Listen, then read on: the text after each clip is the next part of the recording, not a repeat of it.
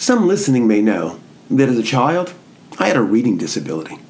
It wasn't until I was in the 5th grade that I learned to read. It was an experience that I remember and continues to impact my life. Fortunately, when I was a kid, my mother realized I was incapable of reading, even the simplest of comic books. That's when she took me to be tested. After diagnosing my reading deficits, I went to a special reading program for about 2 years, and there, under the watchful eyes of talented teachers, they taught me to read. I can't imagine where I'd be if that intervention hadn't taken place. But I need to acknowledge that even though my reading skills improved exponentially and I never looked back, not all of my reading problems were solved back then. I never learned to sound out words. I can read them silently and know what they mean. But if I've never had to read them aloud and don't automatically know how to pronounce them, I can't figure out how to say them. This deficit also means I'm a terrible speller. I can know a word and its meaning, but when I'm writing it, I can't figure out how to spell it. Well, fortunately, we live in the age of technology, so I can have the computer read what I've written to be sure the words are spelled correctly.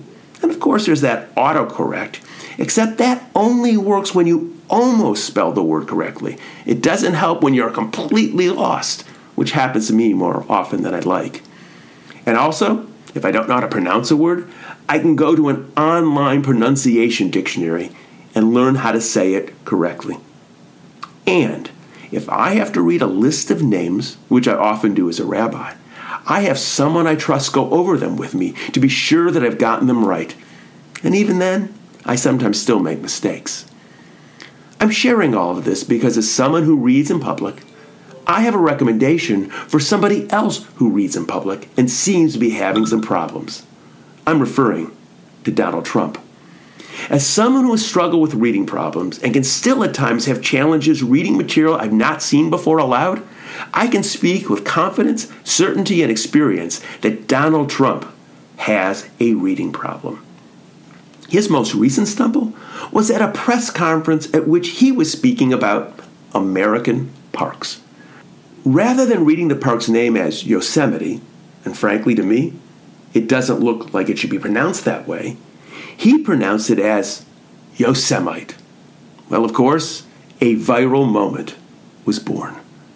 But more than just his inability to read correctly the name of one of our nation's treasured parks, he spawned a cottage industry of people producing t-shirts and other items with Yosemite boldly emblazoned on them. A quick search of the internet reveals multiple outlets selling Yosemite t-shirts, and perhaps the most successful has been the American Jewish History Museum that has raised nearly $30,000 in sales so far.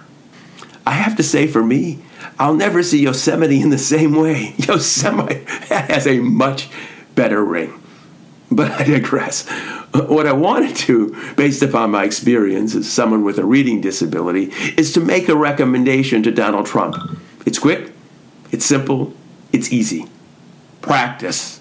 Before you get up and read something, particularly something written by somebody else, read through it with a trusted aide, preferably one who knows how to read.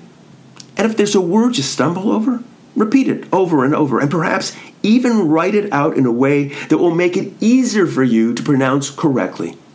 I know it takes a little bit more time, but you are the President of the United States, and when you speak or read an announcement, people are actually paying attention. And while it's fun to make light of your mispronunciation, our nation would be much better served if you practiced more and tweeted less. I'm Rabbi Robert Barr of Congregation Beth Adam and Our Jewish Community. And as always, thanks for listening.